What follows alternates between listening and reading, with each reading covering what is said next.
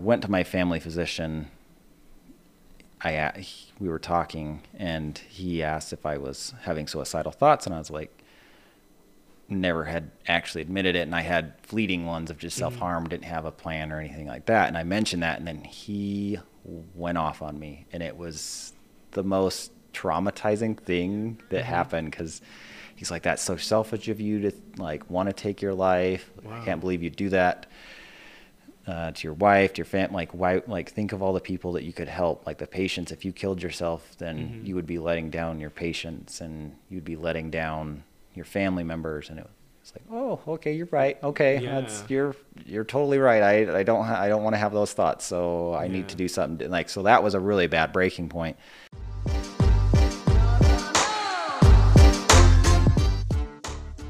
Hello, what's up? My name is Ibrahim Abraham Cisse. I am the creator and executive producer of the Freedom Project. And today I'm here with a very, very special guest. His name is Dr. Hawkins. That's what I'm going to call him, because I want to respect the hard work that he takes to become a doctor. So we're just going to go right into it, because today's topic is going to be based around suicide and burnout, mainly in the hospital. Doctors, nurses, like residents. And currently I am in Utah. I drove all the way out here just to have this interview. So thank you so much for making time, by the way. So Mr. Hawkins, go ahead. Or thanks. Dr. Hawkins. Thank you. No, thanks for coming out. Yeah. So my name's Hawkins Meekum, Dr. Hawkins Meekum. Yes. I'm a physician. I'm a specialist in neuromuscular medicine, general practice. Here in Utah, just finished my residency 2 months ago now. So, and setting up practice here in Utah, and also teaching at the new medical school that they started just this past year here. So. Oh, wow.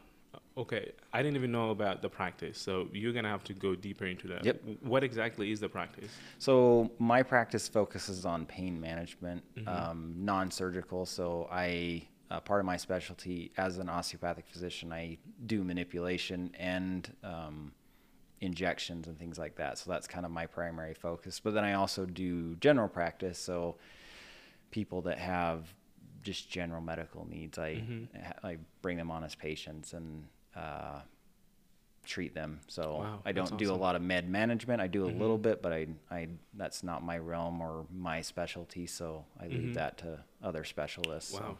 That's awesome. So my biggest fear is like injection. Even till today, whenever I'm getting my blood drawn, it's like a fist fight. So I have to let people know, hey, before you give me an injection, just tie me on something, because I apologize in advance for anything that may happen. I don't know. So injections are scary. You never know. I've had somebody actually crawl up a wall before. It was great. They were totally fine, and then we get near them with the needle, and they just essentially shot up a wall. Yeah. No, yeah. It's like pain that you're aware it's happening, because usually pain is like something that happens like instance usually, but it's like pain that you can see happen every step of the way. The doctor slowly just like putting everything together, and I'm just like, oh my God, I'm going to freak out. Lady or mister, do not get close to me. So yeah, but I mean, I'm pretty sure you do more than that, because you like mentioned something about pain. Does it have to be like a specific kind of pain? Nope. So I deal with pain across the board, whether it's I have some patients that have, and pain is very correlated with mental health, psychological difficulties. So sometimes the physical pain is long gone. They've been years, but the mental part of it's still there. So part of the physical touch that I do, the manipulation, does help like them calm down, helps like some people just, that's what they need as their medicine, or they need as their treatment, and they just need physical touch. And no, so definitely. Sometimes that helps. I like read something about how us humans, sometimes we just need a hug. So we're definitely going to dive deeper into that, because again, this is more about talking about mental health, like, just the effects of suicide and just burnout in general, mainly in like hospitals. So I do want you to share a little bit about your background, like where you're from, like how did you even end up becoming a doctor, and how did you end up in Utah? Because I know you are not from here, right? So I'm actually originally from Utah. So I Okay. grew up in central Utah, I guess it would be classified. I grew up in a couple places, Mm-hmm. and then have moved around a bunch. Gotcha. So really got interested in medicine because my mom had cancer growing up. So diagnosed Mm-hmm. when I was 6 years old, and then passed away, died when I was 16. So Wow. really went to all of her treatments with her. Actually Just being enjoyed with in the her. sense that I got to be with her and got Yes. to see people that were helping her in the Mm-hmm. medical field. And so that was for me really the catalyst for what I like, because I saw Mm-hmm. people helping her while I was in medicine. Like in medicine, I was just like, that's such a cool thing to be able to do as a job. And Mm-hmm. so it helped me drive there. I didn't have anybody in my family that was Mm-hmm. medicine, so I kind of wavered for a couple years, did some Yes. other things for a while before I actually went into medicine. Mm-hmm. And then once I decided to do that, attended medical school at Des Moines University Mm-hmm. in Iowa and lived out there for 5 years. And then I did the whole medical school rotations and all Mm-hmm. that. So with some of those, I traveled all over the country, and it was Mm-hmm. got to experience different things. So it was really kind of That's a awesome. fascinating experience to Wow. see just different places. Mm-hmm. So, and then did a family medicine residency up in upstate New York, so the Mm-hmm. Buffalo area, for a year. And then I had some kind of family Mm-hmm. events happening where I just needed to take a break and wanted some, that was really kind of, I was getting burned out. I was really in my, like the way I say it is I was really toasted. I was just, my brain was Mm-hmm. tired. I was just physically just exhausted. I had just a lot of physical things also going on. And so I decided to take a break. Mm-hmm. Wasn't sure if it was going to move out of medicine or if I was going to stay in medicine. Mm-hmm. So ended up connecting with a really good friend of mine, Kayla Lohr. She's actually a physician, and she was starting a nonprofit organization in Portland, and she asked me like if I wanted to come on and kind of help, and I thought that was a fantastic idea. So Yeah. joined with her. We started this nonprofit called Moon Cycle Medicine, and really I enjoyed that. Really kind of started the fire back in for me for medicine, because I got to see people that and treat them with Yes. the specialty I do now, which is osteopathic manipulative treatment. Mm-hmm. And so that just really started the fire for me again. And then she ended up wanting to go home. She's from Alaska, so she moved away, and that was kind of the final kind of push for me to return to residency Yes. and go and pursue my current specialty, neuromuscular medicine. So once she left, I returned to residency for the last 2 years, and then just finished up. So, Wow. and then Wow. wanted to come back to Utah. Mm-hmm. My girlfriend lives here, and my family, a lot of my family's here. So I just love the outdoors. I'm a big mountain person, so I Yeah. like to just be outside, and nature is my medicine and activity. So Man, yeah. So as someone who like travel a lot too, it's like it's so hard for me to like double down on a place that I actually like. So I love the part of it. But one thing that I love about like Utah, it's just the view. It was so hard to drive get and distracted. not look. I was like, oh my god, you have a son home, focus because you need to get back home. So you like touching a lot of things, and Yeah. you just gave me so many questions. So brace yourself. Yeah. I want you to take me back to you being a 16-year-old and having to be there for your mom. Like, how exactly did that make you feel? Just being there and actually watching the whole process going on, like on the personal side. Like, how did that make you feel? It was challenging because I didn't understand a lot of what was happening. Yes.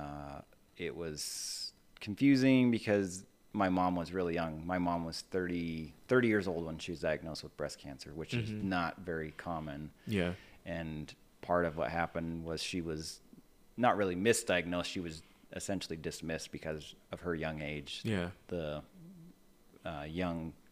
a physician that, again, I don't know the whole circumstances, but kind of dismissed her for many, like 2 years. My parents kept saying there was a lump, and was like, no, you're too young. So that and then finally my pediatrician actually felt that it was something and referred her to a oncologist, and then it was diagnosed as a pretty aggressive form of breast cancer. So it was challenging because I got, at a young age, I saw the ups and downs. I saw her get hospitalized a number of times and didn't know if that was going to be the time that she was going to pass away, or if it was going to be she was going to be all right again and pull through. It was just one of those that really didn't, in a way, you were trying to prepare for it, but as somebody that was young, you don't ever want that to happen. And so it was challenging. Like, I remember it actually was 19 years ago, a month ago. So in August 20, in the end of August, 2002 is when my mom passed away. So it's almost been 20 years. So I've been longer without her than I was with her, and it's kind of that's a weird thing to think about in itself. But yeah, so it was a very bizarre thing because I'd seen her a week before she ended up passing, and it just didn't think about it. It was just one of those, again, she's going to pull through, and then unfortunately that fight with cancer just was a lot. So, and which is great for it was, she was given, I remember the conversation as a 6-year-old, that she was given about 6 to 12 months to live when she was first diagnosed, and she ended up surviving for 10 years. So wow. So they told you that when you were 6 years old, and then you had to grow up knowing that something may happen, but you just have to be strong and be there. Wow, that's I mean, that's a lot for a kid, because you know, some kids are worrying about, you know, what to do you know, in the playground or stuff like that, where you are like dealing with real things. So after she passed, was there like, you know, like a resource for you to, like, you know, just understand those emotions of, you know, being there for your mom for so long and then having to lose her? Like, what was the process like? Did you have a family member or just like a community? So I have a pretty close family. I have a pretty large family. So we relied on each other. I think it was one of those things that none of us really knew what was going on, but we were big enough that we could kind of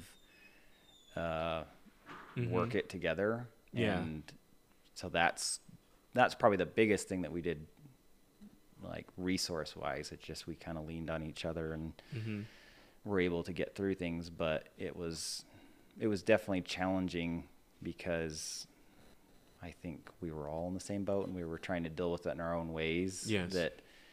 And my dad was able to get us some help, but it was one of those things that the resources was limited because we just had limited funds, and so you could only go so much, and then you can only like talk so many times. Like, I don't know, it was one of those things that I didn't know what to talk about, and I may not have had a counselor that quite understood what. As I have gone through medicine, I realized that there are definitely people that with their training would be more suited to have like childhood trauma, which having a mom diagnosed at a young age and then losing them is a different skill set than somebody that may not, like, that is just dealing with anxiety and depression. So like, those are two different skill sets and career sets that I think I didn't understand. I don't think my dad understood, because unless you're in it, in the field, then you don't realize that there are those separate skill sets that professionals have. So wow. Man, I mean, that's a lot to do with, you know, just as a kid. Because, you know, me as a little boy, you know, I also lost a really close friend of mine. And I had to, I mean, back then I had no idea what was wrong with me. But due to that stress of not knowing who to talk to, what to do, and, you know, also blaming myself that, you know, I could have saved him because he drowned. But I don't know how to swim. and I was just a little kid back then. Right. And I just blamed myself for so long, and that stress turned into a stutter. I had a really bad stutter, and it just kept getting worse and worse. My entire personality changed. So it's like you having to go through that. I'm pretty sure you've also had your own things that you were dealing with by yourself. Yeah. What were those? Like,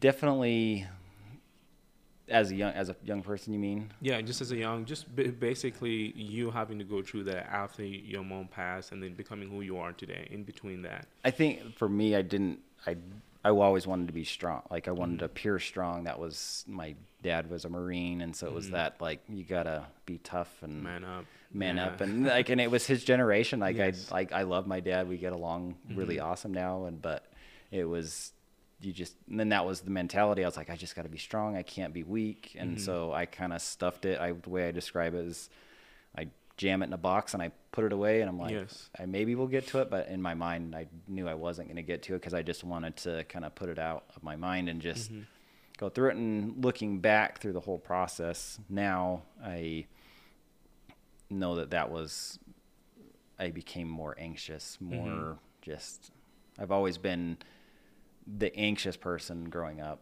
And so I always just ran like a little bit different. Like I'd always worry more than some of my other siblings about certain things. But then after my mom passed, then it just got worse. It just got more intense to the point where there were days that I remember there was actually one day I called the ER because I was just having a panic. What I know now is be a panic attack. Called them, and they can't give you advice over the phone, and like I just had to like ride that wave, and that for me was scary because I didn't know what to do with it. And so, and then getting into college, it was just work through all the stresses of that and paying for my way and trying to do things. And so, and then medical school just kind of just blew any type of structure that I had created, that foundation. I built houses before I went back to school, and so I always equate it back. I built a really crappy foundation on things. I'm like, oh, I can deal with all this, but it really wasn't a great foundation that I had started. And so the stress of medical school essentially was a hurricane, and it wiped it out. And I had no idea how to reset things or how to get my bearings back. And it just, things kind of got out of control for me. I didn't cope very well. So wow. I mean, so lately, especially this past day, I mean, yesterday, I've been around a bunch of like medical students, and just like listening to them talk, it's like super.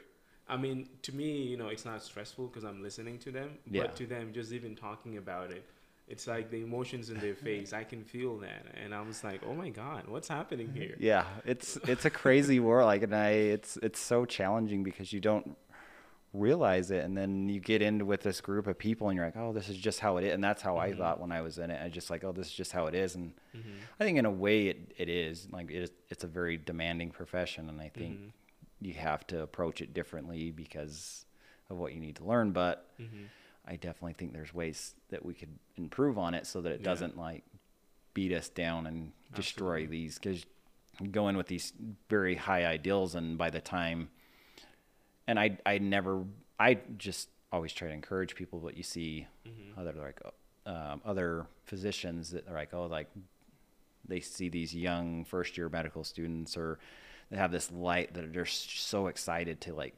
get into medicine, and they're like, oh, that'll go away. And you're like, oh, like that's sad that that's like the okay thing to say to people. Like, that's just going to go away. And you're like, oh man, you want them to continue that fire, because you see so many physicians that just, I mean, they've been ground down to the point that they really do not care. Yeah. So, I mean, yeah, it is very hard, especially having to wake up every day, and the only thing you would think about is basically your schedule. What is it that I have to do today? Who do I have to impress? Like all these different things, because that's something that I kept hearing yesterday. Impress this. I'm saying, what about you? How's your spirit? Like, what's happening? So with you and everything that you went through as a kid, and then having to be strong, and now going to medical school, like, what was that experience like? Was there something that might have been a trigger that would put you in a place where it's taking you back to those moments where you were going through like a panic attack. Yeah, it just the pressure of it, like it really, the negative self-talk really became the predominant voice in my head during medical school. It just, instead of being occasional like it was in undergraduate or when I was like after my it was, sometimes you get those like, oh, I'm not like good enough, or I'm not gonna be able to pass this, and just. But when it got to medical school, for some reason, it just essentially compounded on itself and blew into this monster that it really was the only thing I was thinking about. Like, I'm going to fail, I'm a failure. And it just, that's what kept recirculating and building and building. And so I would try harder. I'd stay up later. I would do things that I thought that if I could overcome it, then those voices would go away without approaching it in another manner. And so I think, and that was obviously not the most healthy, because I didn't seek help, because again, didn't want to admit that I was a failure, because I'd see some of my classmates and they would just be appearing like rock stars, and they're like getting, so they're like, oh, I got like a 98, I did so bad on it. It's like, shut up, you did not. Like I got like a 92, like what the hell, like are you serious? So wow.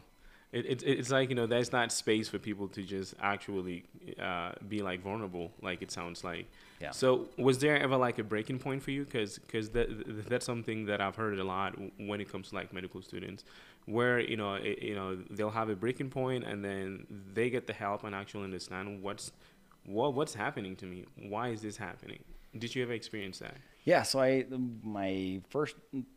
kind of had a couple that I look back on it and didn't fully engage in the process of healing from it. So I got to experience it a couple times during it. But the first one, after first year of medical school, had a really bad habit of staying up late, because I was like, I gotta know more. I was staying up.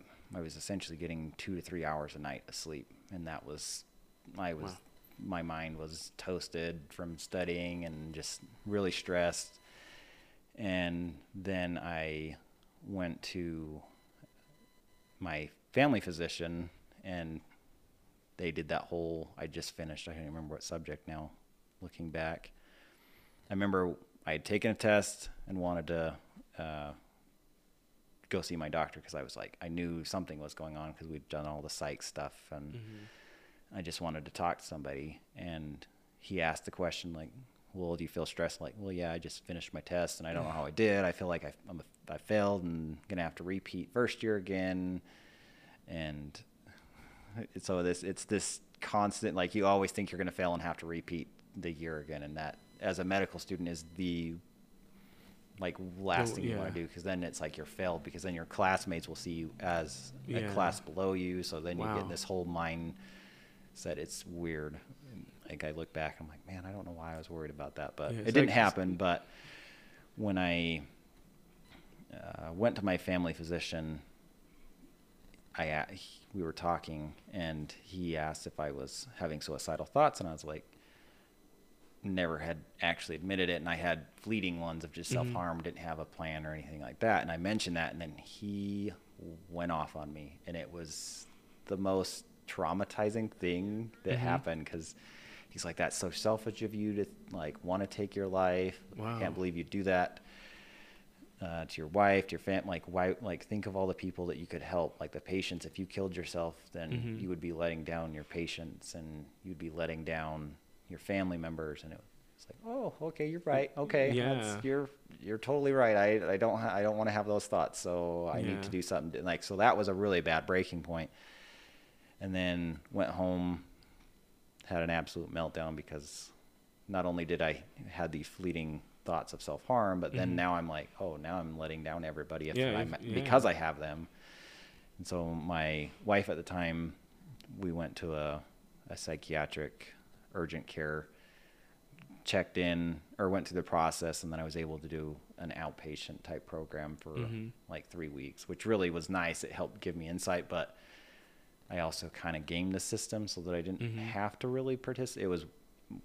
It's a thing that I think a lot of people do, but especially I think people in medicine that go through something like that, they try to game it, because either don't want to lose their license or they don't want to like have things happen. So they kind of say that they know the questions you're going to ask. So they kind of game it in a way that you get the least amount of things that happen to you, or the least amount of treatment, or whatever it is. Wow. And so that's the challenge too in medicine, is that we know how to essentially game it. Yeah. If we're not being truthful with ourselves. And so I wasn't totally truthful, because I was like, oh, this is just like a fleeting thing. And so it's going to go away. Yeah, it's going to go away. Yes. But, you like mentioned like losing your license. It's like, to me, that's like the most stressful thing ever. Yeah. Knowing that, there's a possibility of losing your, something that you've paid hundreds of thousands of dollars to get it, and hours of like hard work. And now you're like, one mistake, I could lose this. Yeah. Like, can you go deeper into that now, being a doctor? Like, how does that feel, knowing that, that's a possibility? It still terrifies me. There's places that I looked at applying to in their medical, like, because every state, there's 50 different licensing applications. There's some uniformity now. There's a national, I think it's federal state medical board or something like that. But each state has their own board, and so they have their own requirements. They can ask their own questions, and then there's states that specifically ask you, do you have any mental health active? The way that they word it, essentially, like, have you ever suffered from it? And they don't take into account. So it's just something that they check off their paper. Yeah. So, okay, cool. We've talked about it. Cool. Yeah. Now let's get to work. And then there's other states that you have to, that don't ask it. Utah doesn't ask it. Missouri doesn't ask a question like that. They ask if you are safe to practice, which people that have, there's lots of people that have mental illness that are very safe and they're not even aware of they can it. function. Like, so that's an unfair question on some of those state boards, is that are like, they ask that, and then they ask, not only do they ask it, but then they ask you to show proof of it. So you have to go get your medical records from psychiatrists, from therapists, and like, some are that invasive where they actually want you to submit, if you check yes, they want you to submit all of your mental health medical records to the state board for them to examine. Because they can actually come back and say no, we're not going to. And then if you get denied a license, then if you apply to another state, you have to, most states, have you ever been denied a licensure in another state? Oh my gosh. And so if you get denied one, then you have to put yes, and then you have to go through the whole process again of being, why did you get denied? And so it's this cycle that, as physicians, anybody, we don't want to lose our livelihood, and we also want to get the help. We want to get help. Definitely. And so it's a weird, a lot of states are trying to change that. New York State, where I did part of my residency, was doing a really good job. I was probably one of the easiest, nicest applications I'd ever done. And it was just very straightforward. They didn't ask any extraneous questions that were not relevant to practicing medicine. So wow. So they don't have like kind of like a solution for people that are checking yes on mental health. It's just like, okay, well, this is risky. Let's just not deal with it. Yeah. So they have a board, and there's some states that do really good. They don't really want extraneous information from you. Yeah. But there are other medical boards that are well known that they will essentially they want all of your stuff. Yeah. Which is, I think there's a couple, I don't know if they're lawsuits, but they're thinking about bringing cases against some of these like medical board, like licensure places and states, because it's kind of against the American Disabilities Act to deny somebody, because anxiety, depression, those things are disabilities, but they don't discount people from actively working or participating in society. And so like, that's why they're wanting to get those off, because they shouldn't have to like go into this extraneous detail to show that they are competent physicians. So no, yeah, definitely. It's actually like super illegal, where the hospital could even get like suspension or even go out of business, because there's a law out there called the parity law, which basically states that physical health is the same as mental health, and you cannot deny it to anybody. You have to treat it the same. So the fact that that's even happening, at that big level, and I wasn't even aware of it. So thank you for that. Yeah, I'm absolutely. definitely gonna start pushing that. Yeah, it's But it's yeah. it's bizarre because the same thing. Physical and mental health are Hmm. not like, I know physicians that have uncontrolled, you named a disease, they have Hmm. it, and that's just as much of a risk, especially Yeah, if it you're is. participating in care where, like, maybe surgery or like something like that, and you stroke out or you Hmm. have a crash, then you're just as much of a risk that somebody that Yeah. maybe has a mental, like, maybe more so sometimes. So like that's, yeah, Hmm. like that point that you brought Wow. up. So No, yeah, definitely. So is there something for like residents and like students while they're going through all this to like get back to and like try to get help, like a psychologist and in campus that actually genuinely is trying to help students? depends. That's the hard part, is it's not a uniform process. It's really sad to say that Hmm. there's some places that really, like my school, like Des Moines University, Hmm. had a good program. I just didn't utilize a lot of it. That was, looking back, they had resources that I didn't utilize and may have helped, may not. Like, I don't know. Like, Yeah. hindsight is 2020, but I know they had that. But then I have really good friends that went to Hmm. school and residency elsewhere. Zero resource. They didn't have resources available to them. They had maybe a counselor, but it was somebody Yeah. that wasn't versed in what medical student. Like, again, going back to what the counselor, like, that I had experience as a child that Hmm. wasn't experienced in childhood trauma. Hmm. There's also, I think there needs to be more of a training or more of a push to get people that are experienced with people that are going through Yeah. high stress professions, like physicians, and what they deal with, and how to, like, not only because first and second year medical students deal with a different set of stresses than third and fourth year Hmm. students. And that's where my other breaking point came, was at the end of my third year. Hmm. Is I'd just been on the road and I'd seen very traumatic things. Like, it was those things that you're seeing things in third and fourth year of medical school that kind of build on you. And if you don't have a resource, Hmm. and because I was traveling around so much, I didn't have great access.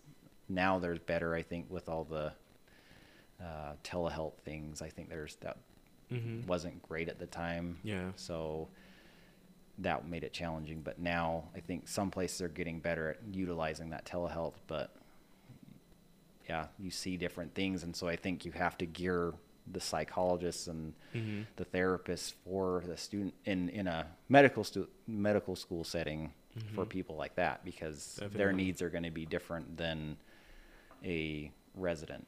So a resident, and again, I loved my attendings and supervising physicians in New York, but we were a very small rural Hmm. program, so we didn't have therapists. So for me to get a therapist, I had to find somebody that, on my own, that also worked non-traditional hours. Yeah. And so that's hard too as physicians, because we work these bizarre hours that we go in at 6 or 7 in the morning. We don't get home until 6, 7, 8 o'clock at night. Most people are done by that time. And so, and the lunch breaks are usually occupied by, we have like lunchtime lectures that we have to Hmm. go to. So it's just this constant thing that you really don't have a break for. And so Hmm. for me, I was luckily found a really great therapist in Buffalo that her hours happened to be like from 5 to Perfect. 9 at night. And so that helped me Hmm. to kind of stabilize the ship while I was going through what I was. But yeah, Hmm. not every place has that. And then sometimes they even have the other part of the ones that do, sometimes they put their therapist right next to the administrators. Mm. And so, That's a hard one. yeah, so the students are going to go seek help. They're going to walk right past the administrators, and they're going to walk right past. And again, some administrators are great, but then you get the ones that are like, oh, so and so struggling. Like, it's like, Yeah. why are they going to see the therapist? And Wow, that's such a huge stigma too. yeah, Wow. So with like everything that you've mentioned, and you've kind of touched into this, but like on a more general term, like how does this affect like students? Because I've found this stat that says that doctors have the highest rate of suicide among all professions. To me, that's like mind blowing, Yeah. because they're the one helping people, but they're not given the space to be vulnerable. They're not given the space to even admit that they have issues. yeah. Like, this is a big problem. Yeah, it's huge. It's really bad, and you see it I've seen it everywhere I've gone in the United States. It's very pervasive, and it's just accepted as what it is. They're like, oh, that's just what medicine is. And it's like, well, why does it that way? Nobody can, whenever I bring that question up to people, like, why is it that way? They don't have, it just is. And it's like, well, why? Yeah. Well, it doesn't have to be that way. We can change it if we like really delve down. And I mean, it's not going to be great, fun work. It's going to be hard, but yeah, the culture of medicine very much is still, See, back in the day. Yeah.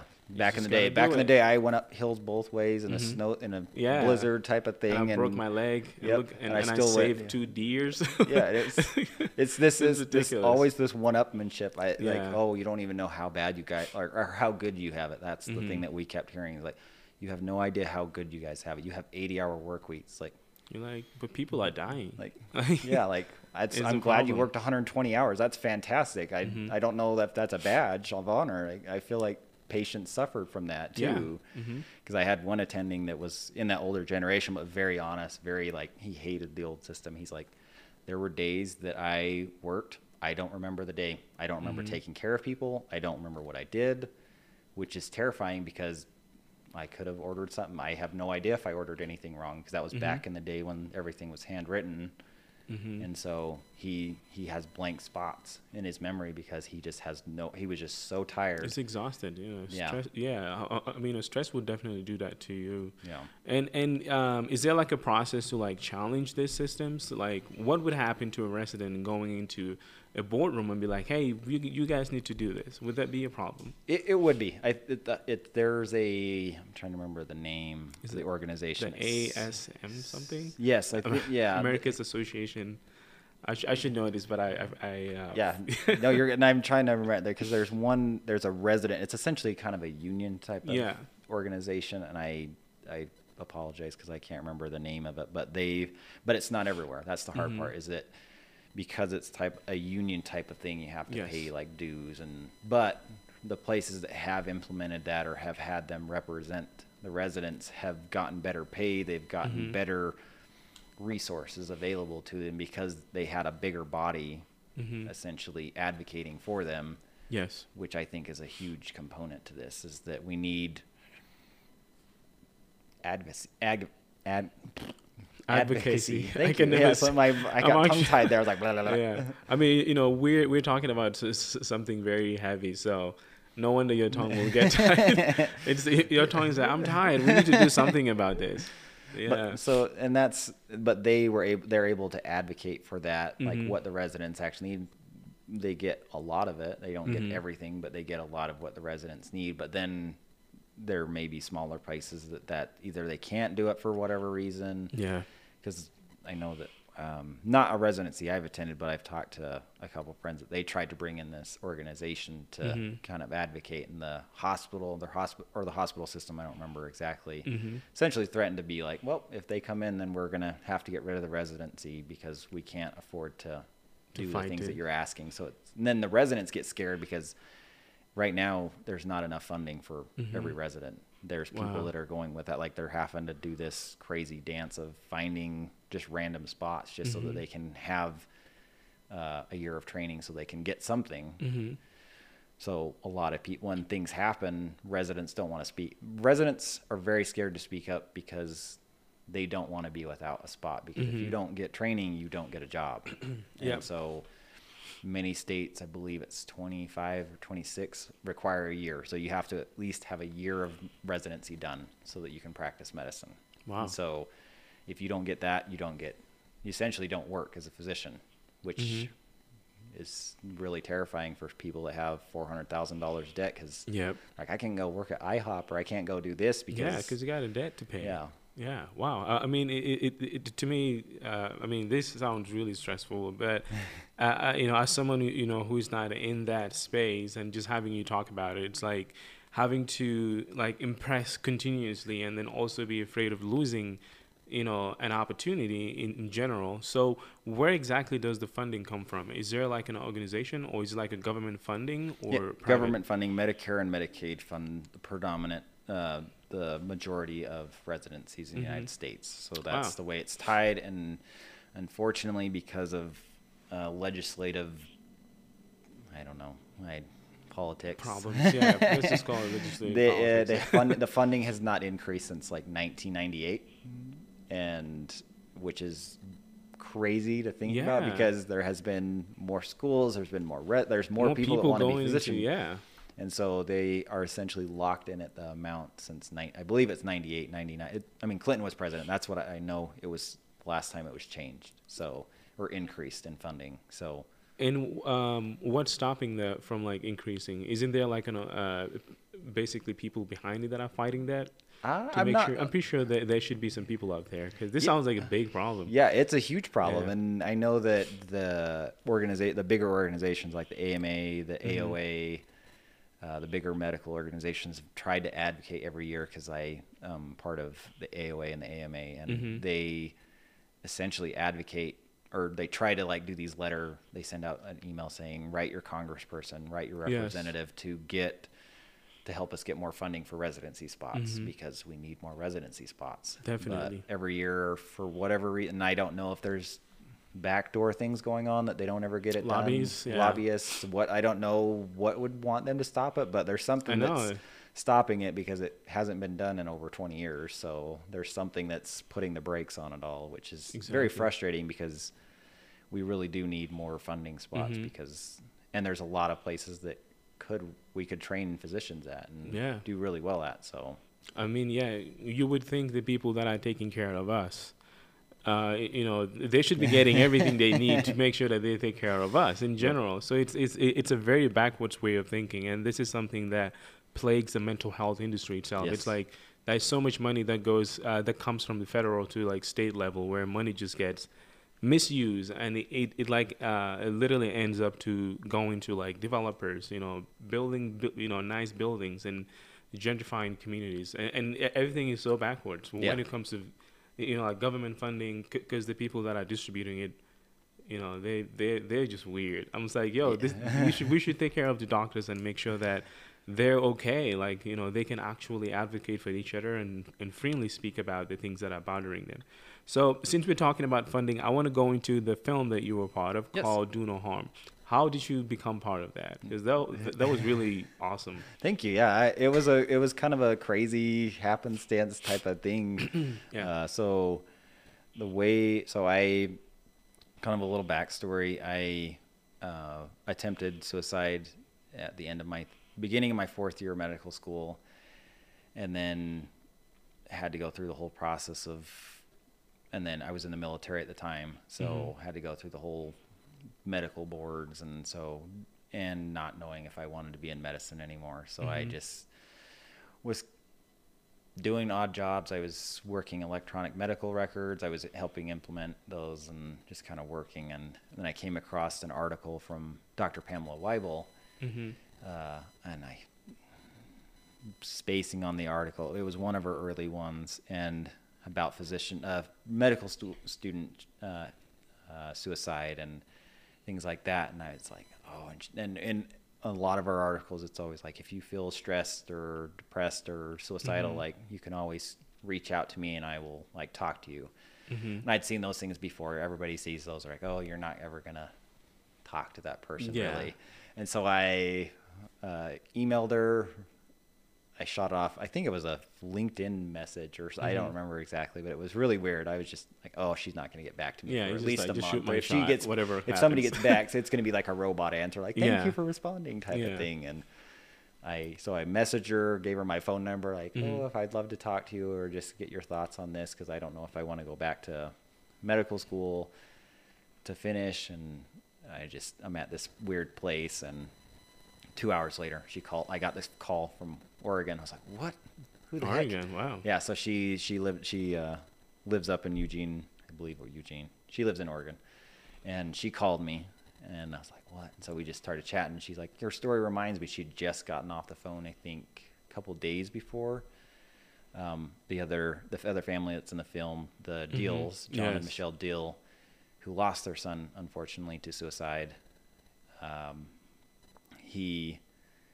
He was in the same class as me, so so I was going through the whole year. So when I contacted Dr. Weibel, I would have graduated if I would have stayed in, would have continued going through the process, but I kind of withdrew, was going through the medical boards for the military, and then their son ended up dying by suicide in, I think, 2 months before he was to graduate from school. And so they had contacted Dr. Weibel and had told our story of what happened to Kevin, and Dr. Weibel was like, you sound exactly like Kevin. Like, your story sounds exactly like Kevin, but you survived. Is it okay if I put you in contact with the Dills? And I was like, yeah, that's fine. If they're okay talking to me, I don't like, I know it's very new and raw for them. And so we started communicating by email, and then Dr. Weibel mentioned, she's like, oh, I have somebody that I know that may want to do a film on physician suicide, and wondering if you would want to participate in that. You don't have to. And I thought, no, I like something that my dad had always ingrained in me, like, if there's something you can change it. And so to me, like, the mental health thing, after like talking with Dr. Weibel forever and then going through my own stuff, it's like, something's got to change. We got to do something, because nobody's talking about this, because I thought I was the only one. I didn't realize like how bad of an epidemic physician mental health and physician suicide was. And so I was like, yeah, if I can help that would be awesome. And so it was just this discussion of, should we start the film? Like, she doesn't know, she doesn't have the funding yet. We don't know like when it's going to happen. It may be a couple years. So if you just, we'll let you know when it starts to happen. And then it got like July or into August of 2015. And I just was like, I'd really love to do it. I just want to meet the Dills, because we've been communicating back and forth. I just want to meet them, because I was living in Des Moines, they were in St. Louis, and so it's not that far of a drive. And so and it just like, they're like, well, wait, we want to like film this, we want to film this first meeting with you guys, and we're like, well, when's the funding's gonna happen? Like, when's the funding? Like, I don't want to ruin that, but I also really want to meet this family. And so we ended up, finally, John and Michelle were like, we just want to meet Hawkins. Like, and I was like, I just want to go down and do that. And so the filmmaker, Robin Simons, was like, we don't have the funding yet, but we're just going to film it. So she essentially was able to put together a filming crew in St. Louis, and we got it worked out. So I drove down, met them, and that was kind of the start of everything. That was like an impromptu type, but we're going to meet, so we got to do something. And so it just started from there and kind of grew. There was a fundraiser to kind of help get the funding going for the film, so that they could do more interviews. They could do just more travel, different stories, all the things. Yeah. That's and so awesome. Then it just kind of took off from there, and the bizarre train that happened, like, I graduated, and we were going to do, like, it was going to be, the thought was at the time, like, my graduation and going into residency would be like, see, like, it was good. He like worked through his suicide attempt and got into residency, and then he made it. And then I made it, and then everything kind of fell out of the bottom of the wagon at the end of my intern year, and there was more stuff that, like, again, now it's a process for sure. Yeah. But yeah, it's like, I actually watched the documentary, and me being a new dad and hearing Kevin's dad saying this, I was like crying so much. Oh, because just all the ways that he missed like certain things that his son was going through. Yeah. And the mom also explaining how she knew something was wrong, but she tried to talk, but Kevin was just saying, I'm fine. Yeah. And to me being a dad, I'm just like bawling by myself and just watching this, and I'm just like, yo, this is a great film. So what was it like, just you meeting them for the first time and knowing what you know about them, and actually him, Kevin's dad saying that you look like him? Like, how was that feeling? It was definitely, it was an honor, because Kevin was a great person. He had all the ideals that I went to medical school for. It was very bizarre, because I applied to his school and he applied to my school, and we both got accepted to both places, but we chose our separate, like, he chose A.T. Still University and I chose Des Moines University. And so it just by happenstance we could have been classmates together, Yeah. but we weren't. And so, and then just meeting them and hearing his story and hearing the things that he went through, it just has like it was my story. Yeah. Like what he went through and suffered, and not knowing how to reach out for help, and his parents not knowing what to do, because I was in the same boat. I didn't know what my parents could do for me, and they didn't know what they could do for, like, it just, you don't know what to do, because it's just, it's fine. Everybody else is going through it, so I don't want to worry anybody else. That's the mentality of it, and that's what Kevin. Yeah, the perfection mindset. You just got to be perfect.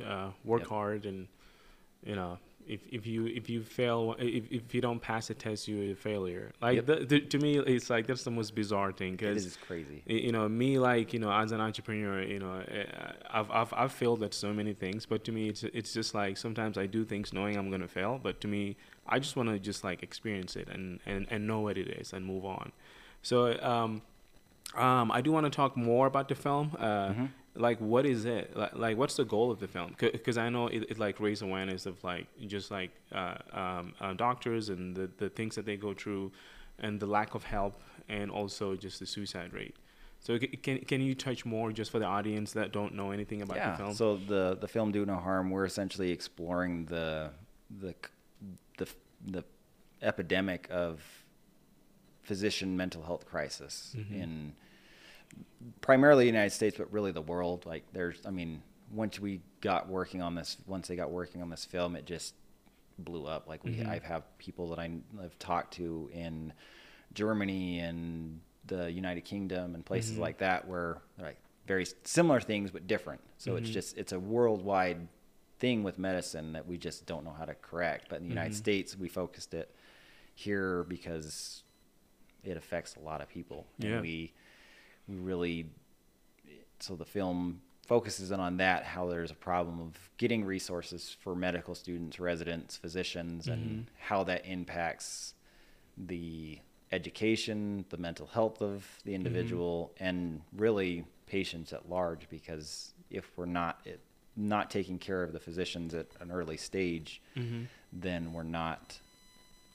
doing patients justice. We're not giving them the quality physician that they deserve. Because they're being so beaten down, and so like their mental health is being disregarded, and you're not getting you're not getting who you should be able to get, because the physician's just so burned out.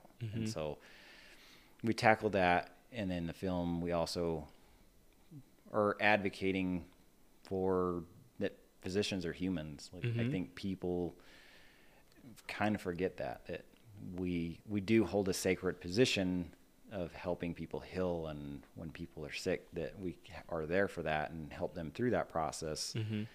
But we're also human ourselves. We make mistakes, and there needs to be some realization that physicians struggle too, and to get them the help, and to get I think people don't, we tend to forget that, because of like, oh, doctors make a ton of money. They have these perfect. They're always perfect. They're always like white coat. Just always strong for sure.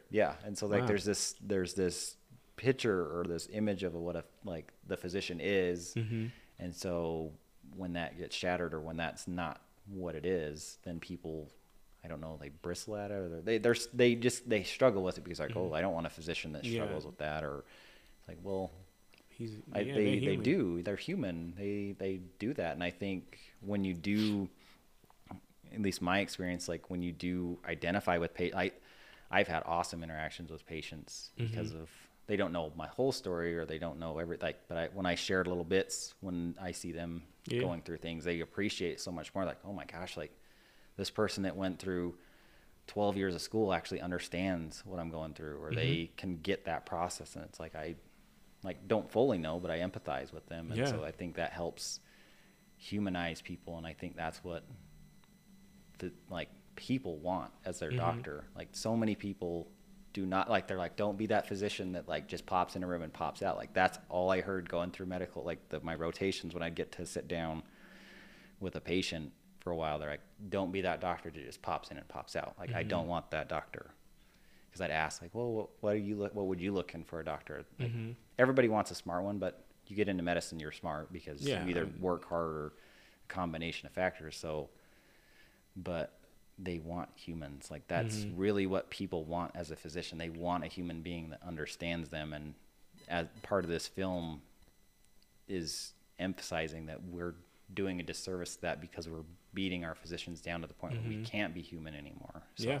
No, definitely. I mean, even with me, the way that I'm raising awareness is, trying to create the relationship that we all have as humans, which is pain, is one thing that we all have in common, but we don't talk about it. So with this show, Do No Harm, I love the fact that you guys are letting people know, hey, we are humans, and we also do have all of these problems that we never have the space to talk about it. So it is your choice to actually listen to us and give us that space at the same time. And and on the flip side, it's like we're doing all these things to fight it, but we're not allowed to do so.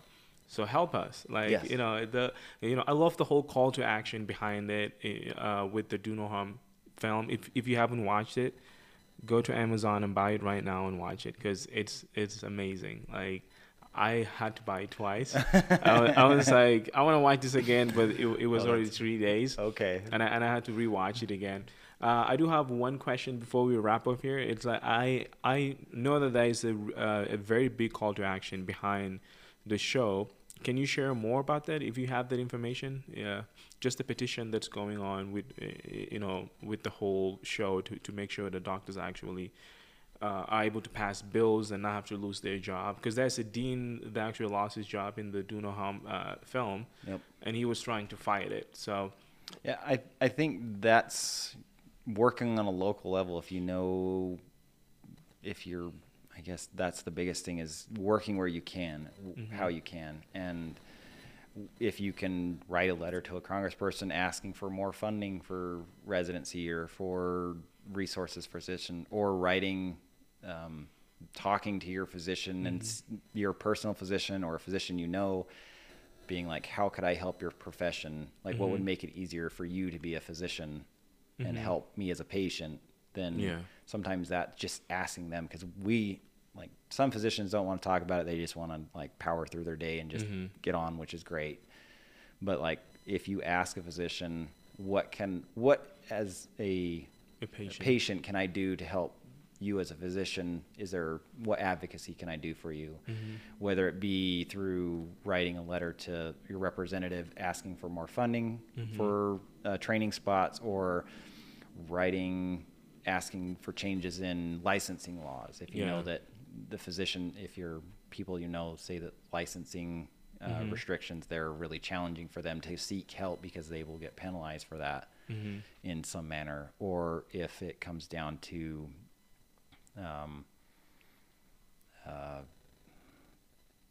asking easier reimbursement from insurance, because that's another big stressor that gets people burned out. And I know that's a whole different subject in itself, because it's a limiting factor with everything mental health, because it's bizarre that we have insurances that don't cover mental health. And I went through that where I just moved from, my insurance didn't cover much of my medical health. So I paid for it, but out of pocket. But it's one of those things that there's people that's why they're not getting the help they need, because they just can't afford it. And so not only physicians, but just regular people. Insurance, So insurance, being able to write and advocate, because that's a huge thing, being able to have access, getting it paid for too, because there are physicians that unfortunately can't make their payments on their private practices because they just can't afford to see certain insurances, because they know that they're not going to get paid for them. So definitely, I mean, insurance. I have a thing with insurance agencies as a mental health, because I think that's actually legal. The fact that they didn't cover for you, so that it blows my mindset. It still happens. I'll definitely look more into it, but I mean, the parity law, it's actually against it. You cannot say no to anyone. Literally, it doesn't matter who it is. You always have to actually take it. So that's a big no-no, people. If you're listening and an insurance agency denies you, you have just go to the Parity website, so parity.com. You can actually sue them. You can, I mean, they'll probably just give you all the money at that point. They'll be like, oh, no, sorry, never mind. That was, You know what? it was covered. It's magical when people go to bat for, like, if you have somebody that I have had patients that they wrote their representative and their representative happened to contact it and their debt went away or their because like, they don't want to be in trouble. What the heck? It's crazy that it magically goes away when it was a problem and they were getting pursued by these insurance things. And I don't hate all insurance. Like, insurance is its own animal. Good. Yeah, but it's good. It's just the way that it's being used. Capitalism just made the whole dying industry into money. So like insurance companies are making a lot of money as well. So it's like somewhere along the line there's an individual who just decided, you know what, I'm gonna go to bed at night and I don't have to worry about this. My pockets are getting heavy. So that's like illegal. So go to paritylaw.com. Sorry, parity.com, parity.com, and you can literally get everything settled within seconds, because they'll go out of business if someone actually take them to court and like win. It's a big problem. So I'm hoping that in the next 5 years we can deal with all that. So that's what I'm working on my own projects. That's great. I think that's because that is a huge thing. It's just getting people. I mean, I as a physician don't have insurance right now. I'm paying for in private practice, and it's one of those. And that's another aspect of this whole thing that I think it doesn't really explicitly mention it in the film, but it's kind of that underlying thing that as if you own your own business, or you may not be able to afford insurance because it's so expensive that it's like, am I gonna pay my employees, or am I gonna get insurance? And so sometimes you just suck it up and try to pay for it out of pocket. And so I think, and that wears on you mentally, because you're like, oh man, if I have this and this happen, then I'm gonna be kind of rough. And so and then I mean, I guess another, like, if your physician's okay, like, give them a hug, smile at, I don't know. Yeah, I guess COVID times may not be able to get a hug, but like virtual high five, smile at them, just checking check in on your physician, because we are human, we're struggling, and so we really want to know, like, when we have people tell us like we're doing a good job or that they appreciate it, it really does make our day, because I don't know, it's a tough job, and we know that taking care of people in it, like, we love it, but we also really struggle because we see the worst of things that humanity can happen, whether it's intentional or accidental. Like we see things, and it's always part of our being now, and so that's just be kind, I guess, to physicians when you can. So well, this has been fun. I've learned so much. So before we wrap up, I do something where I just ask a random question. Yeah. So do you like Grey's Anatomy? I have never actually seen a full episode of Grey's Anatomy. Good for you. I've heard stories, and we've always got like little clips and stuff. Yeah. I can tell you that from some of the episodes, the segments, I'm like, I can tell you that 99% of physicians would never do some of the things that, like, the intimacy thing. Like, you're not going to be like, in patient rooms or like empty. It's like, that's disgusting to think about. So it's like, what is happening? Like, why would anybody do that? So no, it's like, I have zero like background in like in that industry. I'm not a doctor. I'm nothing. But whenever I watch that, it's humorous. It's I'm just like, now I have Downton Hospital, because I don't want to be laying in the bed dying and these doctors are making out. Like, what the heck? Most are, I've never encountered one that really wants to make out in the hospital, like rooms, or because we know what happens in those, and we know like it's kind of gross to think about that I don't know, maybe there is somebody, but most of us are like, no, we don't want to, like, if we have to sleep in the hospital, then we're usually tired, and we're sleeping there for a reason. We're not going to do extracurricular activities there, because it's not the place to do that. So no, definitely. But yeah, man, thank you so much for coming here and like talking more about such an important topic. Thanks for having me on. I love talking about it, because it's one of those things that I haven't got to talk a lot about it, just with the pandemic and moving around and things like that. But when I get the opportunity, I love to just spread the word about like it. raise awareness, because again, like in the beginning, you like mentioned about you thinking this is just you, not knowing that it's a whole like pandemic out there of doctors that are experiencing the same thing. So I think the reason why I do this is because I want more people to talk about it, and hopefully there's going to be one doctor who is listening to this and it's like, oh wow, I have this. This is me. Yeah. So this is a problem, and let me go seek help. Yeah. In their own way. So, so thank you so much for what you do, and thanks for the team behind Do No Harm. It's such an incredible film. Yeah, they have fantastic people, and all the people involved in the producer, crew, the director, the like the deals, Dr. Weibel. Mm-hmm. All the people that they interviewed are just fantastic people. They're all doing their part to raise this awareness and get this.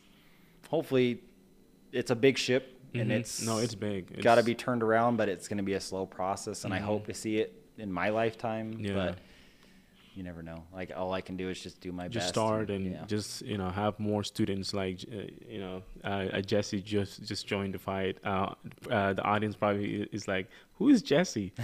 We have an extra guest here, but we don't have a mic, so I forgot my mic. I didn't forget. I was going to get one mic, but everything just happened so fast. But she's here. So, so thank you so much for, making this happen, Jesse.